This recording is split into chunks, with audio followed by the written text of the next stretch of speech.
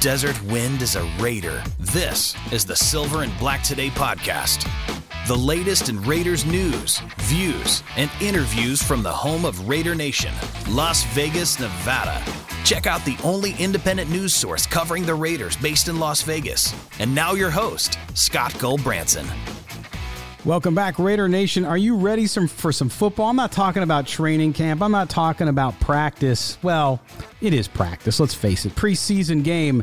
Seattle Seahawks coming up on Saturday at Allegiant Stadium. The first game, Raider game that is, at Allegiant Stadium with fans. There was a practice this week. Fans were out there, and we're going to talk a little bit about that. First, just a little personal thing. I lost my dad on Friday. Just want to dedicate this podcast to the memory of my father, Paul, and appreciate all the well wishes from everybody out there. And joining me today is my co-host, no stranger to anyone in Raider Nation, the Archduke of Avocado, the Knight of Knowledge, Mr. Mo Moton. Mo, how you doing tonight, man? I'm doing great. Big respects to your dad. Just wanted to get that out of the way first. Well, I appreciate before that. anything. But I'm excited. I mean, it's not regular season football, but we're almost there. And I see the fans are there's a little more interest. A lot of people took the summer off before preseason started, and now they're back. And a lot of Raider debates going on social media, so I'm ready to get to it. Yeah, it's a nice way to put it. Debates. There are some good ones out there, and you often, and of course Mo covers the NFL. He covers the Raiders, of course, has done it for us at Silver and Black Today for a long time on the radio, here on the podcast, and of course on the website, and also a major contributor over at Bleacher Report, where he covers the entire NFL. There's nobody who works, and with all due respect to men and women in the NFL media, Mo works just as hard or harder than any of them. So he's getting busy, and he's getting geared up for his big football season as we roll into preseason. And just a reminder, make sure you check out, we are covering Raiders camp day by day up on VegasSportsToday.com. So make sure you check out the website, check out reports there from myself, Kirk Kern, who is our editor-in-chief now. And Kirk also covers the Raiders. He'll be doing most of the game coverage in Las Vegas this year. We'll do a couple road games, including I'll be up in Cleveland and Pittsburgh. So now that I'm in Ohio, I can actually get up there pretty quickly. So we're going to do that as well as everything else going on in the world of Vegas sports at VegasSportsToday.com. But Mo, we jump in now, and of course we've gone into camp, and I want to start with sort of where we started. When we look back 15 days ago now, when camp started out in Henderson at the Intermountain Healthcare Training Center, there were big questions around this team, right, going into camp. One of them was not Derek Carr, thank God, for 1 year. Are you sure about that? I know. Some people, it's their whole existence, and it'll never go away. Point taken, and you're always right with that, for sure. But when I look at this camp, for me, and I want to hear what you have to say about this, but for me, going into this camp, there's a lot of questions, of course, as there is every year with a team who finishes around 500 or a little bit below, as the Raiders have done for the last few seasons. But when you look at the questions going into camp, for me, because of what happened last year, it was about three things: defense, and defense, right? And so you look at that. Of course, you have the offensive line. Big changes there. Gabe Jackson's gone. Trent Brown's gone. Rodney Hudson is gone. How will they gel? How will they perform? For you, though, Mo, covering this team, covering the NFL, what are the biggest questions for you when you look back 2 weeks ago as they rolled into camp as to what this Raiders team might need to do, what they needed to look at before they hit the preseason, and of course, before they hit the regular season? I've said this countless times, but I think the Raiders' 2021 season is going to come down to how well that offensive line plays together. I think people underestimate the cohesiveness an offensive line needs to have to play well. Of course, that quarterback-center exchange is very important. A lot of people don't talk about it because usually it goes smoothly until there's a fumble or a high snap or a low snap. But, Andre James is going to have to fill some big cleats, and he hasn't played a lot. I know a lot of people talk about that game when he stepped in, or a couple of games when he stepped in and played well, but how is he as a full-time starter? And again, not just him, but that entire offensive line. You could possibly have 3 new full-time starters, depending on what happens at right guard between Denzel Good and John Simpson. That is a battle that I think that people should keep an eye on, but it's a possibility that John Simpson could win that, and he'll be the third new offensive lineman on that group. So that's something to look at. Of course, Richie Incognito has to stay healthy. Yeah. Missed a lot of time last year. The other thing I'm looking at, the wide receivers. Everyone knows Darren Waller is the top target on that offense, but if you're going to have a complete passing attack, you don't necessarily need a wide receiver one, but you're going to need two young guys in Henry Ruggs and Brian Edwards to step up. Yeah, and I was going to start talking about defense, but I like where you went with the offense, so we're going to go that direction first. We'll get back to the defense in a minute, and particularly one player I want to talk about. But you look at that offensive line, and you're right, that you have to be able to protect the quarterback in the NFL. You have to be able to really be able to move that offense, especially with John Gruden and running the ball. Yes, they got Kenyon Martin to spell Josh Jacobs, which hopefully means Jacobs can play an entire season for the first time in his career without getting injured and get out without being worn out. But you look at that line. You start with Colton Miller, left tackle. Of course, all the attention is on Colton Miller. He's getting a lot of praise. He has progressed nicely as a player after so many people, including a lot of hardcore Raider fans, thought he was overdrafted, but he's done well. Then you have Richie Incognito. At that age, you just don't know, right? Yes, he's healthy. He says he's coming in. He's looked good in camp so far.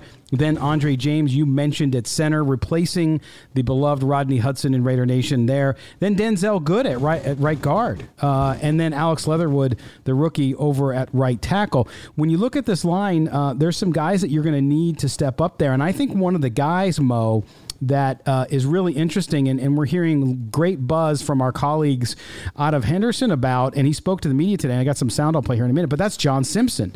Because if Richie Incognito, you got to figure, even at Incognito's age, even if he plays well and does everything everybody thinks he can do as a veteran, you just, at that age, you expect a guy to miss time here and there, right? He might miss a game here, or he might need to come out early, whatever it may be. So John Simpson and his development after being drafted last year by the Raiders, coming out, he's one guy that you really need to see make a big step up.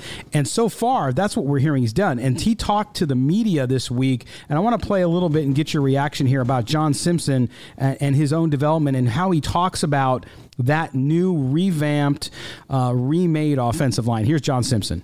Oh, for sure. Having guys like Richie and Denzel, and even the guys in the past, like they would just help you and stuff like that. And I just felt like the chemistry, even from last year, was just we all like gelled together. It don't matter if you're a first string, second string, third string. We all want to help each other to be better and the best that we can be.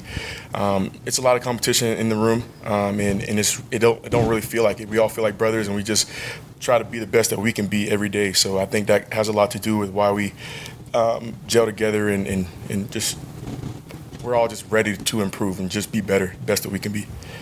So there you go, John Simpson, Mo, and I mean, he speaks to there about that room being competitive, but that room gelling well together. And I think with an offensive line, obviously we're not going to see some of these guys in the preseason game, so we won't really start to see how this unit performs until week one. How long, though, are you going to expect this unit to go out there and play before they find their stride? I give it a quarter of the season, assuming that the right side of that line plays all three preseason games, and I do expect that because even if it's not Denzel Good starting, as you said, can you really depend on Richie Incognito to play every game in a 17-game season? He's missed 18 since he's come back to the Raiders. He's played 14, missed 18.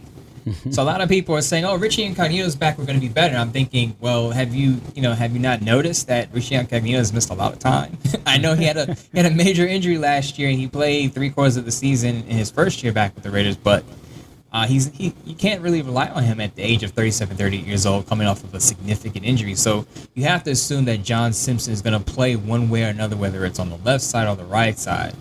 But I expect at least before the season there could be some choppiness, there could be some issues, some lapses in pass protection, and I think that's going to lead to maybe Derek Carr being a little timid with the football. He may resort to more dump offs early in the season and then air it out later in the season as that line gels. But you have to give that line some time to gel, especially what they're going up against. I mean, the Ravens in the first week, you got the Steelers in the second week.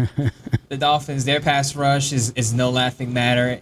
it's going to be tough coming out of the gate. So those guys are going to be tested right away. Yeah, and to me, that's the one thing that, Raider fans are pretty excited right now, and I'm not saying they shouldn't be. And it's not that I'm negative about the team. I look at the schedule, though, and you pointed out 2 games to start the season. That's difficult. And the other thing, too, with this offensive line, to your great point about Incognito, I'm not really worried about Miller. I think he's going to be fine. Obviously, Denzel Good has played well. Alex Leatherwood, he's a rookie. He's going to make rookie mistakes, so we'll see how that goes. But Andre James, the quarterback, and they can talk about them working on the exchange, right? The exchange between the center and the quarterback. Rodney Hudson's been there. They had that relationship. They had that rhythm that a quarterback and a center need to have. Now you throw Andre James, and it's nothing against Andre James. It's just familiarity with one another. To me, that's going to be another thing to watch early on in the season, because 2 tough games to start the season, you can't afford turnovers in those types of games, and the center quarterback exchange is something to watch, isn't it? Absolutely, and that stadium, even though the Raiders are going to be home, it's going to be loud. I know Derek Carr's probably going to tell the crowd, quiet down the line of scrimmage, but, especially when they go on the road, those stadiums are going to be loud. Players are going to have to readjust after not playing in front of fans last year, so that's going to be an adjustment. But with these new guys coming in, it's all about chemistry, and I think they need as many snaps as they can get during the preseason. And I wouldn't be mad if the Raiders win a couple of overtime games and those guys got some extra snaps, because I just feel like this offensive line, if it goes south, the season could go south pretty quickly. Yeah. Now, if Andre James is the guy the Raiders think he is, and remember they gave him an extension already, which I thought was pretty questionable, but they gave him an extension. Obviously, they believe in him. If he is what they think he is, then they should be fine. Yeah, no, it'll be interesting. And then, of course, the rest of the offense, while we're talking about offense, we still see Darren Waller has not been at practice.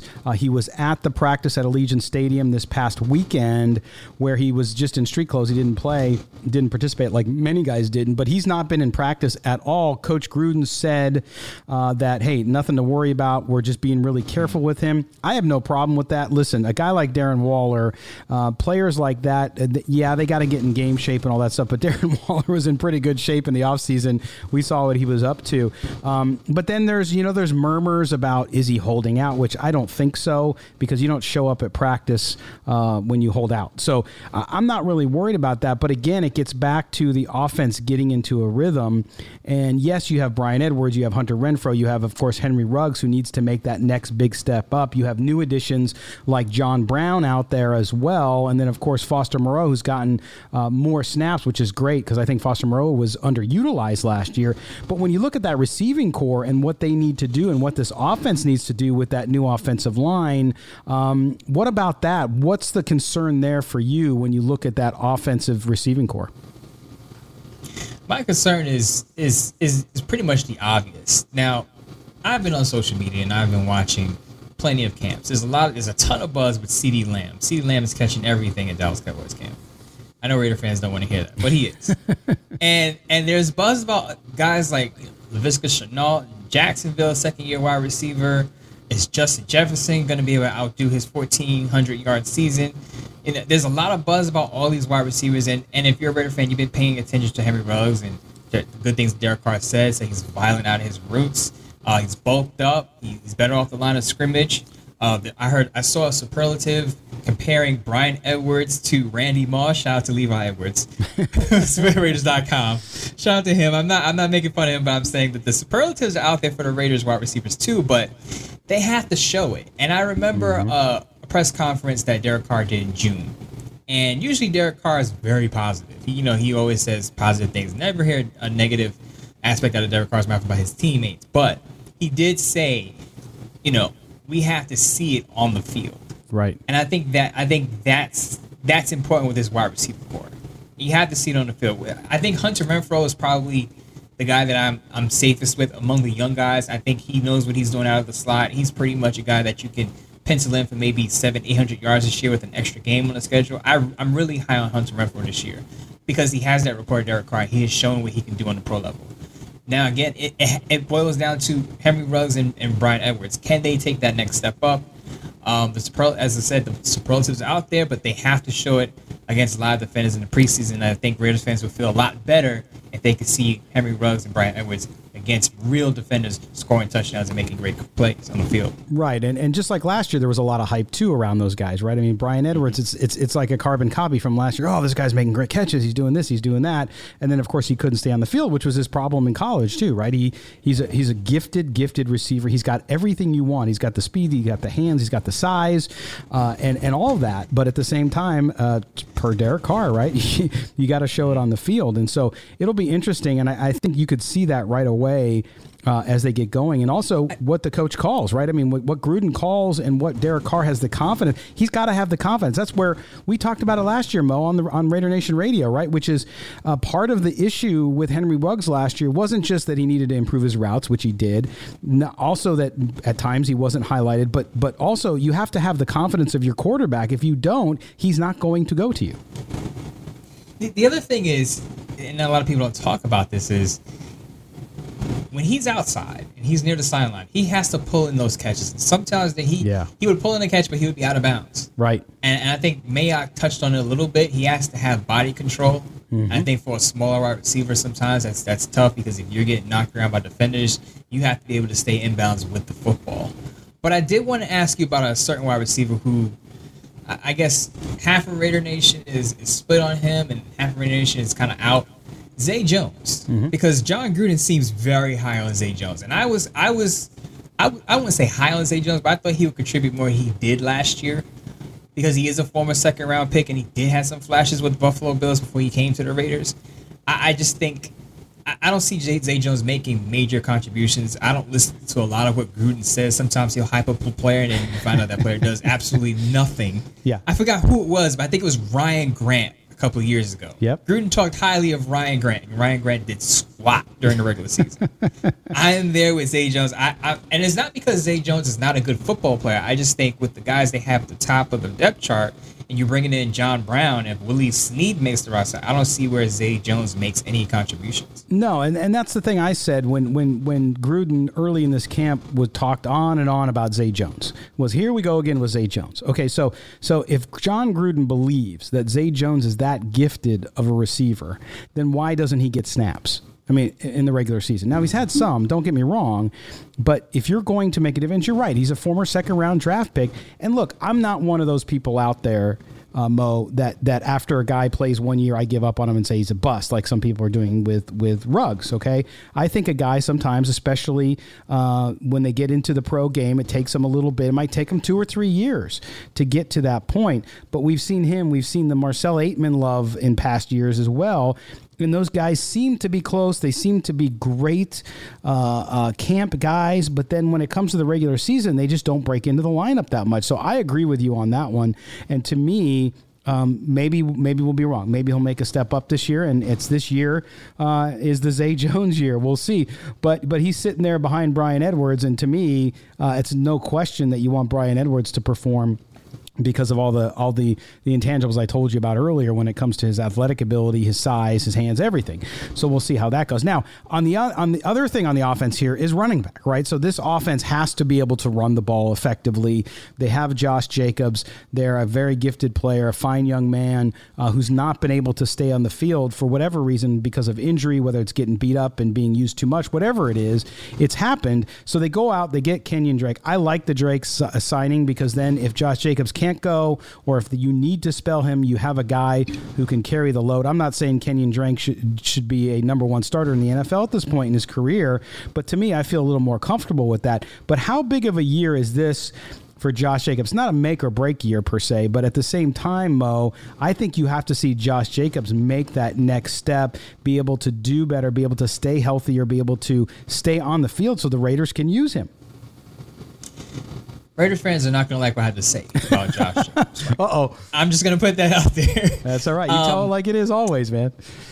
I'm just going to say the signing of Kenyon Drake, to me, shrinks Josh Jacobs' role. And I'm not saying Josh Jacobs is going to be under 1,000 yards this year. He may still surpass 1,000 yards on the ground. But now you don't have to run him into the ground. I think that's a positive that you don't have to run him maybe 15, 16 times a game. Now you can rest him if he needs it. If he's banged up a little bit, you just toss Kenyon Drake in there. I'm one of those people who believe Kenyon Drake can still be a starter in the league, and I think he can carry the load, which he did do in Arizona. Now, he didn't catch a whole lot in Arizona, but he was their main ball carrier. Right. But now you can give Drake 10 to 12 rush attempts. You can give Josh Jacobs 12 to 14.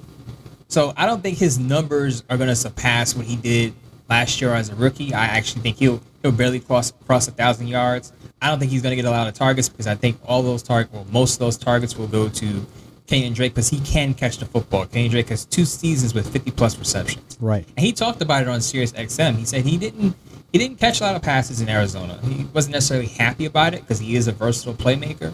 But he's going to get snaps potentially at wide receiver this year. And I think that's going to open up the offense. That's going to give the Raiders another dimension to their offense. And it's going to take away from Josh Jacobs' role. Again, some people will see that as a negative.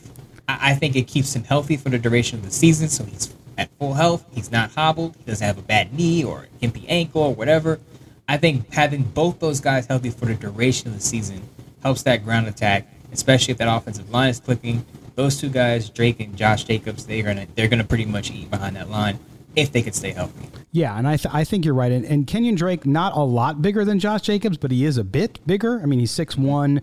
He weighs less than Josh Jacobs. But I also think, too, that some of those situations where you have to run between the tackles and you take a beating, you're able to now split those snaps between those 2 guys. And I'll tell you what, man, running back in the NFL, you look at the history and just cutting back carries a little bit makes a huge difference for a player, especially now when you have a 17-game season. And you have that extra game is going to be big. The other thing, Raider fans, and I love the guy too because he's a good guy, and when he does play well, it's very exciting to watch because it's old smash mouth football, and that's Alec Ingold. I think though that Alec Ingold really they need to be able to use him more effectively.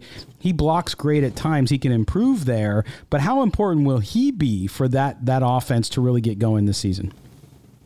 I really think he can be the guy that you can give goal line carries to. If you don't want to run Josh Jacobs or have Josh Jacobs leap over a pile, then you could just hand it off to Alec Ingold. I think he can get the job done. Gruden, as we know, loves his fullbacks. So I think Alec Ingold will get some looks as a ball carrier and a receiver. I'm not saying he's going to pile up a bunch of yards, but I think he'll have some opportunities, some situations where he could score some touchdowns. But really quick, Scott. Yeah. I brought up a situation where maybe the Raiders bring in another running back, a well-known running back. Some guys might know him as all-day AP, Adrian Peterson. I don't know. Maybe a Hall of Famer one day.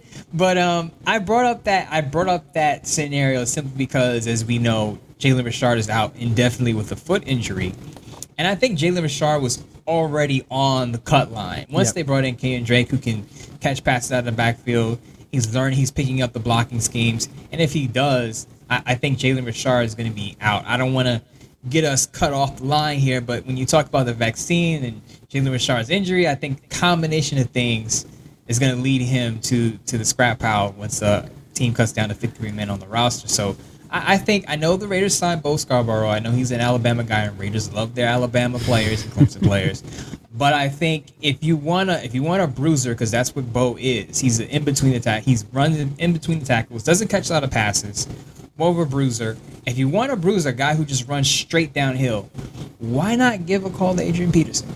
That's what he does best, run downhill. Yeah, in fact, we talked about him last year too, and the kind of guy who would have been good for the Raiders, especially with that veteran leadership in that room. Even though Kenyon Drake, obviously has a little more experience than Josh Drake, they're still pretty young, and to have a guy like Adrian Peterson who's still running the ball really well. I mean, you see what he did in Washington, what he was able to do there. It was fantastic. So I think that's an opportunity as well. So I would not be disappointed to see that along the transaction wire as we get them in our email daily, and that's about to heat up here as we get close to first cuts.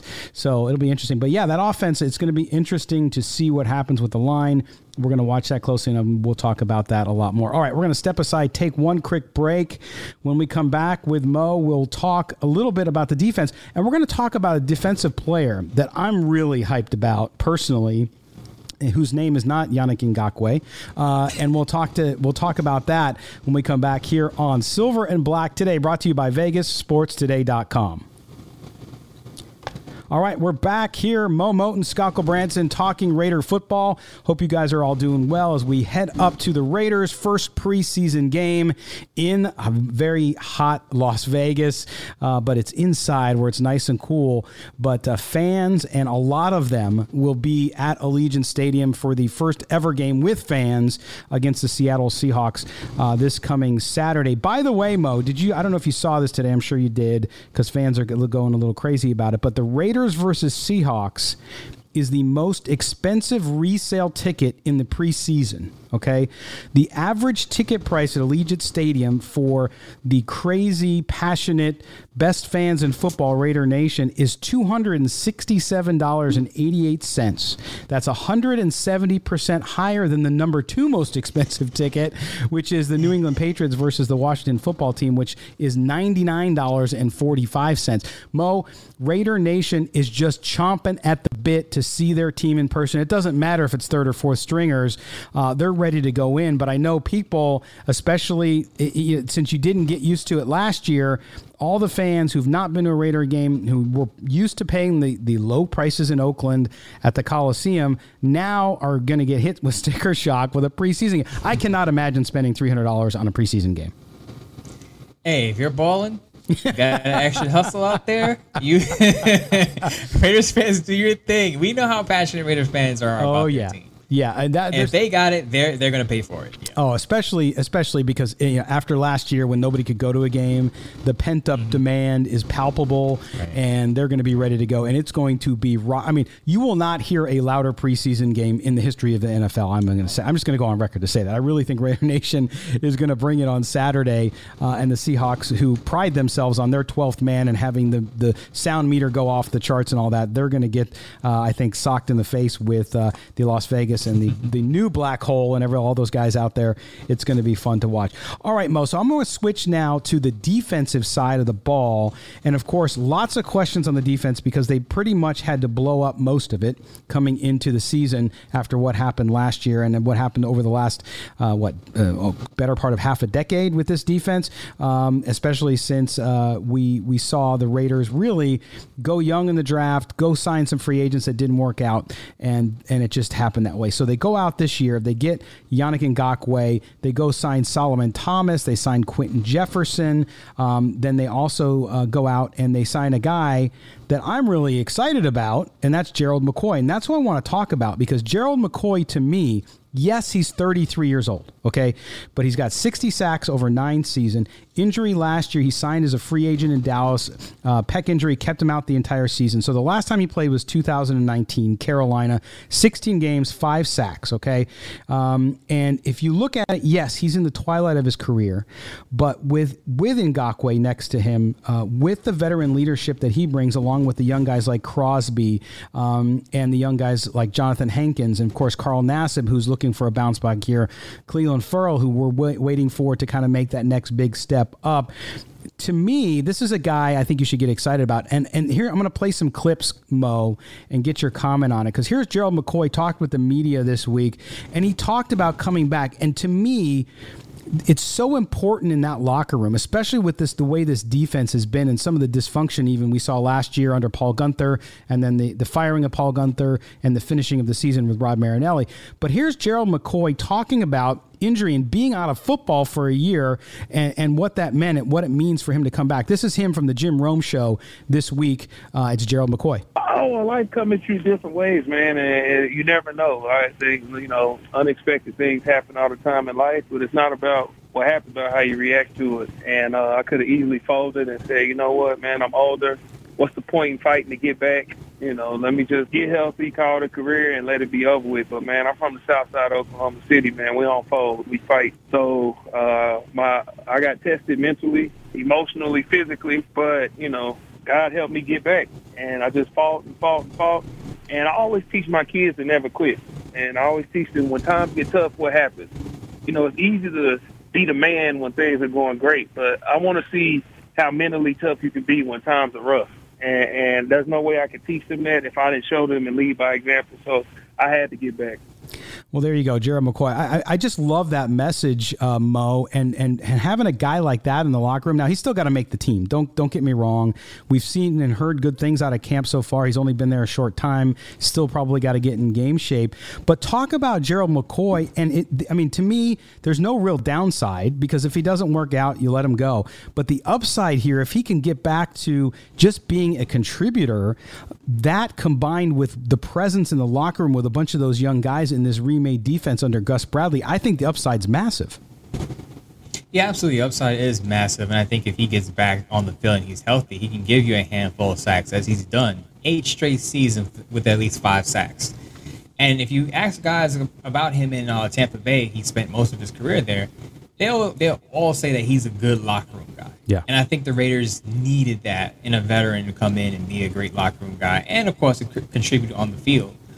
But as you mentioned it, you touched on it a little bit. Last season, the Raiders kind of lost their focus in the second half of the season. Mm-hmm. That playoff race they were in, players kind of alluded to kind of lapses in practice. Derek Carr talked about it a little bit before he retracted his statement.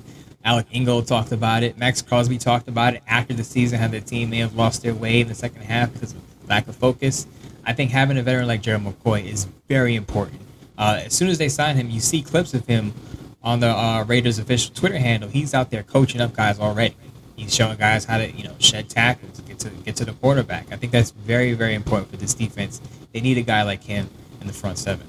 Yeah, having him at that nose tackle position, if he can make a dent there, Jonathan Hankins is a nice player, right? But I think Gerald McCoy is a difference maker if he's full speed, if he's fully healthy. The other thing, too, and I just liked what he had to say this week when he had media availability, so I'm going to play a couple more clips from Gerald McCoy. Here's one, too, and this is more for Raider fans out there because, why do guys want to sign with the Raiders, right? We remember when John Gruden took all that gruff for saying that guys are calling him on the phone his first season because they want to come play for the Raiders. Well, here's Gerald McCoy on why he's excited to play for the Raiders and what he thinks this team can do. I believe this team is going to catch a lot of people off guard, man. They were a few plays last year from winning 10 games. They won 8 games, but they were just a few plays off from winning, another 2, 3, 4 games. And I believe that, bringing in Coach Bradley and his philosophy and bringing in a couple extra vets like Yannick. Yannick is he knows how to play this game, man. He's gotten to the quarterback a lot. He's had a lot of success in this league. Casey Hayward. You bring in myself. We got a lot of vets we bring in, and it helps. You teach guys how to be pros. I always speak about the difference in being a professional, being a pro. When you get drafted, or whether you're not drafted, if you sign a contract to a team, you're a professional football player. That doesn't make you a pro. That doesn't make you know how to watch film. That doesn't make you know how to take care of your body off the field. It doesn't make you know how to know what formations you're about to see and using certain techniques. That's where the vets come in.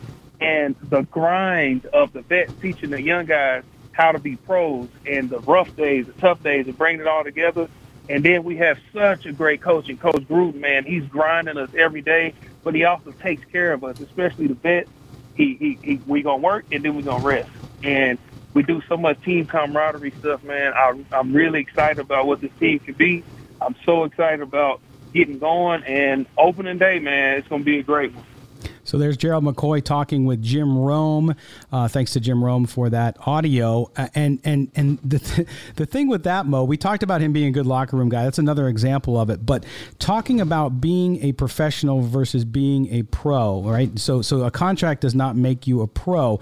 And I think that message goes beyond that defensive line room. That message goes to guys like Trayvon Mullen, Keyshawn Nixon, Damon Arnett, and Jonathan Abram. And that's the kind of message that these guys now on the wider defense and with Gus Bradley as coach is vital, because if you're going to get a Trayvon Mullen or a Jonathan Abram to perform up to their ability, we heard issues last year, like you said, with focus, with maturity. And I think that is so very important and a key for this defense. Hey, even if this defense can get to middle of the road, they're going to put their team in a much better position to win and make the playoffs. Yeah, absolutely. I'm sure he wasn't talking directly to Damon Arnett, but Damon Arnett should be listening to that message, because exactly. Mayock said that beyond the field stuff with Damon Arnette, he has to apply himself away from the field. Mm-hmm. And of course, Damon Arnette came back, bulked up, got his body in shape, but he may not start this year. He may be a backup to Casey Hayward. And Casey Hayward's another guy I think comes in as a former captain under Gus Bradley and with the Los Angeles Chargers. Guys like that, Gerald McCoy, Casey Hayward, even Carl Joseph, guys who've been around the league for a bit, can teach these young guys, like, not only on the field what to do when you see a certain coverage, when you see a certain play, what to do, but what to do off the field. And I think that's very important, especially when you're going through practices in the heat of the season. And 17 games, it's a long season. You're going through months and months of practice and games and the entire grind. You just have to be mentally dialed in. And which takes me to something that blew up on Twitter a couple of days ago. Arden Key had a lot to say about the Raiders defense, right? And I just want to put out there that I wish Arden Key the best. I hope he has a great career. I hope he goes to San Francisco and he lives up to his potential. But when he stepped up to the podium, I heard zero accountability. Right. I heard they. The reason I feel is because them. This is what happened to me.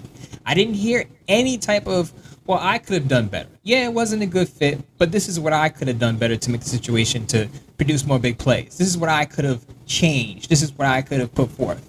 I didn't hear any accountability.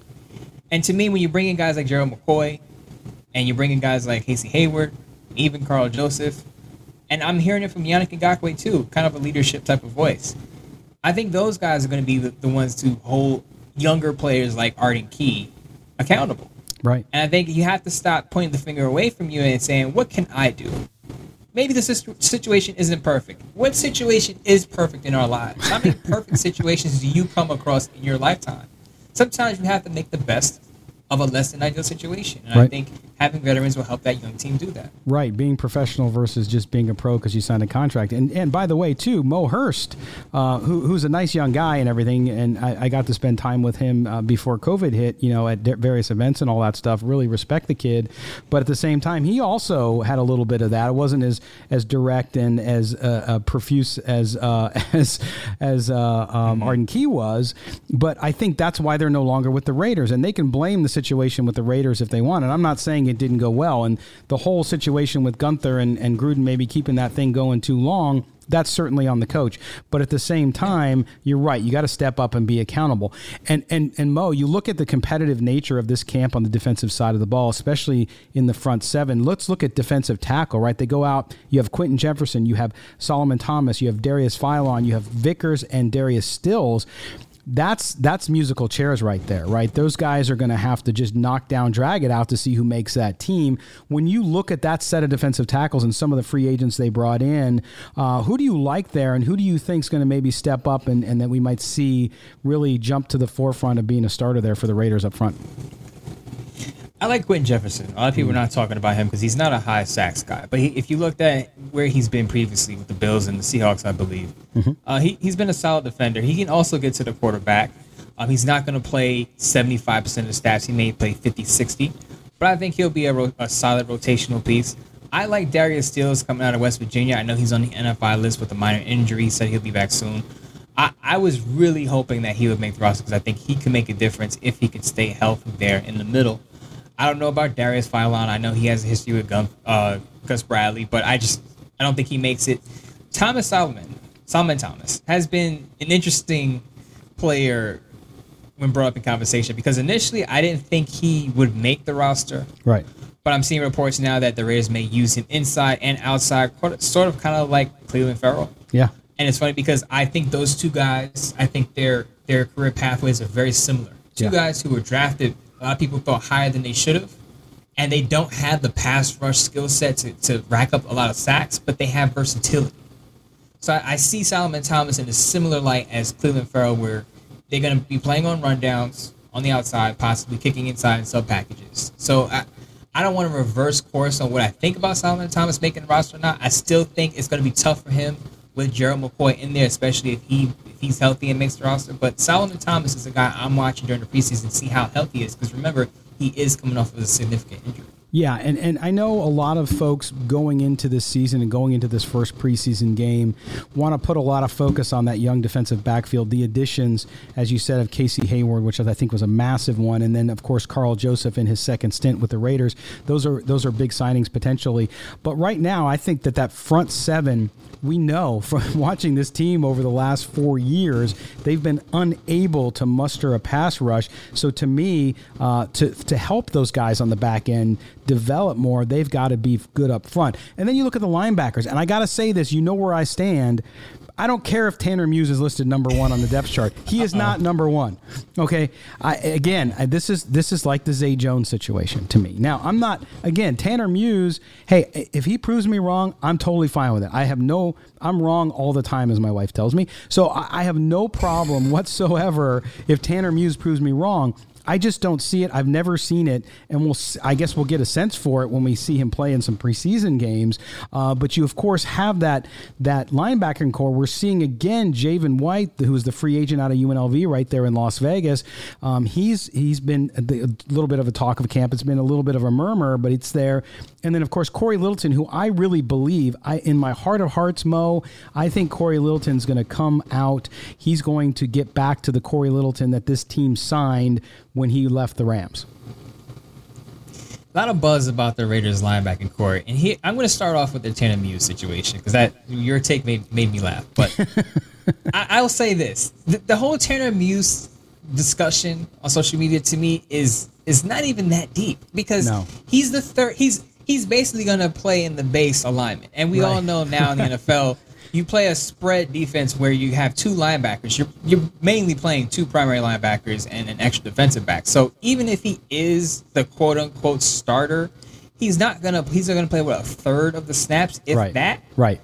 You know, you really want to focus on Corey Littleton and Nicholas Morrow, who are going to be your primary linebackers in most alignments. Now, you mentioned Corey Littleton, and I'm with you on that one.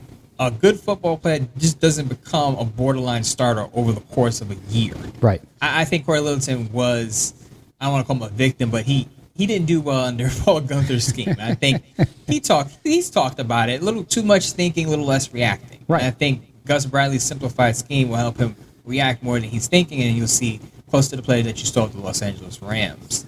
Now, the other thing with Nick Kwiatkowski, a lot of fans made a big stink about this. Why is he a backup if he played? He had a decent season with the Raiders last year. Why is he a backup, and why is he not pegged to get more snaps? And what I will say about this is he ran a 4.7. I know 40s aren't everything, right? But if you listen to Gus Bradley this offseason, he wants speed on the field, especially at his linebacker position. And Morrow ran a 4.5 coming out of Greenville. So I don't want to say I saw this coming, but I'm not surprised that he went with a faster linebacker. Well, and let's face it. I mean, we talk about. I mean, Nicholas Morrow to me is a great story, right? Here's a guy, not only like you said, where he came out of Greenville, but also the fact that he's just worked his ass off. I mean, he's become a better football player to the point where he's there, right? He's doing well, and I think with Nick Kwiatkowski, to your point, look, Nick Kwiatkowski to me, when they signed him, this wasn't this wasn't a Corey Littleton signing. It was a good, solid linebacker that you're going to use. And to your point, in the older system, it was a different situation. Now you need to rely more on the speed, so you got to go with a guy who's going to do it. And Nick Kwiatkowski will get his share of snaps. I have no doubt about it. He's a good pro, but he's not a great pro. He's not a guy like Corey Littleton who can be a game changer when he's playing at top of his game. So to me, I'm not surprised by that either. And by the way, this whole depth chart is really unofficial. We won't know what happens until we get through this preseason, this new shortened preseason. But certainly that to me is big. And guys like Javen White, of course, I'm an alum of UNLV, so I root for the kid, and we'll see if he makes that next step up. But to me, and then you have Divine Diablo, who of course injured early in camp, has not been out there, so we'll see what happens with that. I mean, so much of this is hype, but if you look at, I think that's what's lost on people, Mo, and you bring up a great point, which is look at the system. And maybe a lot of fans, if they haven't looked at what Gus Bradley likes or listened to what he said, because that's exactly what he said about the speed and being able to fly around the ball, you look at that, and it's not just how good the player is, it's do they fit the system and what they want to accomplish and what they want to do on the field in their sets. Absolutely. And I think he mentioned this too. He wants guys who can, I know people hear this a lot, he wants linebackers who run sideline to sideline. Right. And that means you can cover laterally, because you got running backs catching out of the backfield now at a high rate. You got tight ends catching footballs now. So you got to be able to guard the seam, sideline with the running backs. And again, you need that speed. But I just want to mention the quick X factor here, and that's, as we heard, Wright visited the Raiders, left without a contract. Mm-hmm. So if they bring in a KJ Wright, I'm wondering what then happens to the depth chart. Because if they bring in KJ Wright, I believe Tanner Muse, then no way he starts. Because KJ Wright's probably going to play that strong side linebacker position. Right. KJ Wright has the size for it. He knows the system. He's played under Gus Bradley for 2 years. I know he's probably maybe he has other offers. Maybe he's waiting for other offers to develop as injuries come in during the preseason. But I think if the Raiders were to bring in a guy like KJ Wright, it goes back to your point about Gerald McCoy. Now you have another grizzled veteran who can teach these young guys how to prepare for a football game, how to practice, how to take care of their bodies. And I think KJ Wright fits into that mold. Yeah, definitely. And we're gonna save a wider discussion around the defensive backs for next time, Mo. But when you look at the start of this preseason and what happens with this defensive back, who's under more pressure? Is it Damon Arnette or is it Jonathan Abram? Now, Jonathan Abram moving to that box safety is going to help him significantly, I believe. And it seems like we're hearing some of the stories, like our friends like Vinny Bonsignore have been writing, has talked about Abrams being more subdued in camp, being more mature in camp, and all of that. Who's under more pressure here to really perform early, Arnette or Abram? That's close, but I'm going to easily say John Abram, simply because, number one, the Raiders have to make a decision on his rookie contract. As you know, first rounders have a 5th-year option. So the Raiders can decline that option and it would put him in a contract year next year. Mm-hmm. So he's got pressure to perform because he's got a contract situation. The other thing is the Raiders brought in multiple players who could play his box position. Carl Joseph, Tyree Gillespie. Even Divine Diablo could play that position that John Abrams is in the box. So if he doesn't play well, the Raiders could have a short hook for him and pull him out or restrict his snaps a little bit and bring in another player who may fill the job better than he can. So he's under immediate pressure where he has guys behind him, and he has the long-term pressure where the team has to make a decision on his contract. Whereas Damon Arnette, even if he doesn't play, if he's a backup, let's say, behind Casey Hayward, he's still only in the second year of his deal. Right. Unless the Raiders trade him, he would still have another year to kind of prove himself because Casey Hayward's probably going to be one and done at his age. So there's still time for Damon Arnette. Whereas John Abram, he has to perform now. Yeah, great point. And we'll get into, like I said, next time we'll talk a lot more about the defensive backs, especially after we get to see them in action on Saturday in Las Vegas against the Seattle Seahawks. Now, Mo, we'll close out the show talking a little bit about that. Of course, preseason games for football geeks like us and those that cover the sport, we're watching all sorts of individual performances and little things here and there. But when you look at this first game, what are you going to be watching most? Is it going to be that one side of the offensive line? Is it going to be those defensive backs? Is it going to be the spectacular Tanner Muse, or what are you looking for in this first game as you watch the Raiders go out in front of a rabid Raiders crowd in Las Vegas? I would say offensive line because to me that's the most important, but that's no fun. Who sits there and watches a preseason game for the offensive line? Let's be honest. Right. So I'm going to go with defensive backs, and I think Trayvon Merrick. I saw reports that he's pretty good in one-on-one coverage. Raiders haven't really had that since Charles Woodson, Hall of Famer Charles Woodson, playing that position. So I want to see him in the backfield flying around, making tackles, maybe grab a pick or two. And I want to see who wins that slot cornerback position. LaMarcus Jordan had that spot for a couple years. Of course, they let him go. He's with the Jets now. He's in my neck of the woods. But I want to see who's the guy that steps up there. Is it Hobbs? Yeah. Because there's a lot of buzz about Hobbs coming in out of Indiana, and a lot of people are saying watch out for him. But I will caution people. He, like Amik Robinson, who's also competing to play in that slot position. He's moving from outside to inside. Yep. So he's going to have to technically learn a new position. As we know, Nevin Lawson has to serve, I believe, it's a 2-game suspension. Yes. So 2 games. There's one guy somebody is going to start there, and it's not going to be Nevin Lawson the first 2 weeks. So Amik Robinson, Hobbs, maybe Rasul Douglas. Who is it going to be starting inside that slot position? I want to see who stands out during the preseason in that role. Yeah, I agree with you on the cornerbacks there too as well, and positioning. And I want to see, to me too, it's always interesting not only where those guys are lined up, but how Gus Bradley's going to use these guys and what we're going to see. Of course, they're not going to give away too much in a preseason game, but just to see the positioning and situations that he puts specific players in, I think will be very telling even after the first week, because they got to go to the roster cuts right away as well. So we're going to see some of these guys on the depth chart are going to be gone in a week, and to see how Gus Bradley is thinking, you'll get a little insight, very, very little, because they're very guarded clearly in the preseason, but we'll get a sense for where they're at. And I agree with you at that slot position at cornerback. Nate Hobbs, again, he's on top with Tanner Muse, Zay Jones as being kind of the Coach Love Fest player of the week of camp, and so we'll see how he does out there. But I'm intrigued by him. But you're right, switching the position, it's difficult. We saw last year with Robertson and the action he did get and how poorly he looked at time. He's still a player that I like a lot and root for, just because he's one of those types of players that plays over his head at times and does really good at it. So we'll have to see. And Trayvon Moehrig, same thing, man. He looks like the kind of guy that you can get really excited about. So it'll be fun to watch those young guys out on the field with some live action with some other adults on the field, and all the fluff can go away, and we'll see some performance as these pros line up against one another as well. So that's going to wrap it up for this edition of Silver and Black Today here with Mo Moton and Scott Gulbransen. By the way, Mo, we got some big news we're going to announce next week about a special project we're working on. And I know our listeners always give me crap when I tease them with something and then don't give it to them. But it's we're the name of the game. You got to do it. You got to do it, right? So make sure you tune in next week. We'll have a bunch of announcements. It'll be up on the website. It'll be here. It'll be elsewhere. That's all I can say. But I'm really excited about something we're going to be doing with Mo. So make sure you do that. Also, don't forget to follow Mo on Twitter, because he's one of the only people on Twitter who speaks with reason constantly, and I include myself in that because every once in a while I lose my head.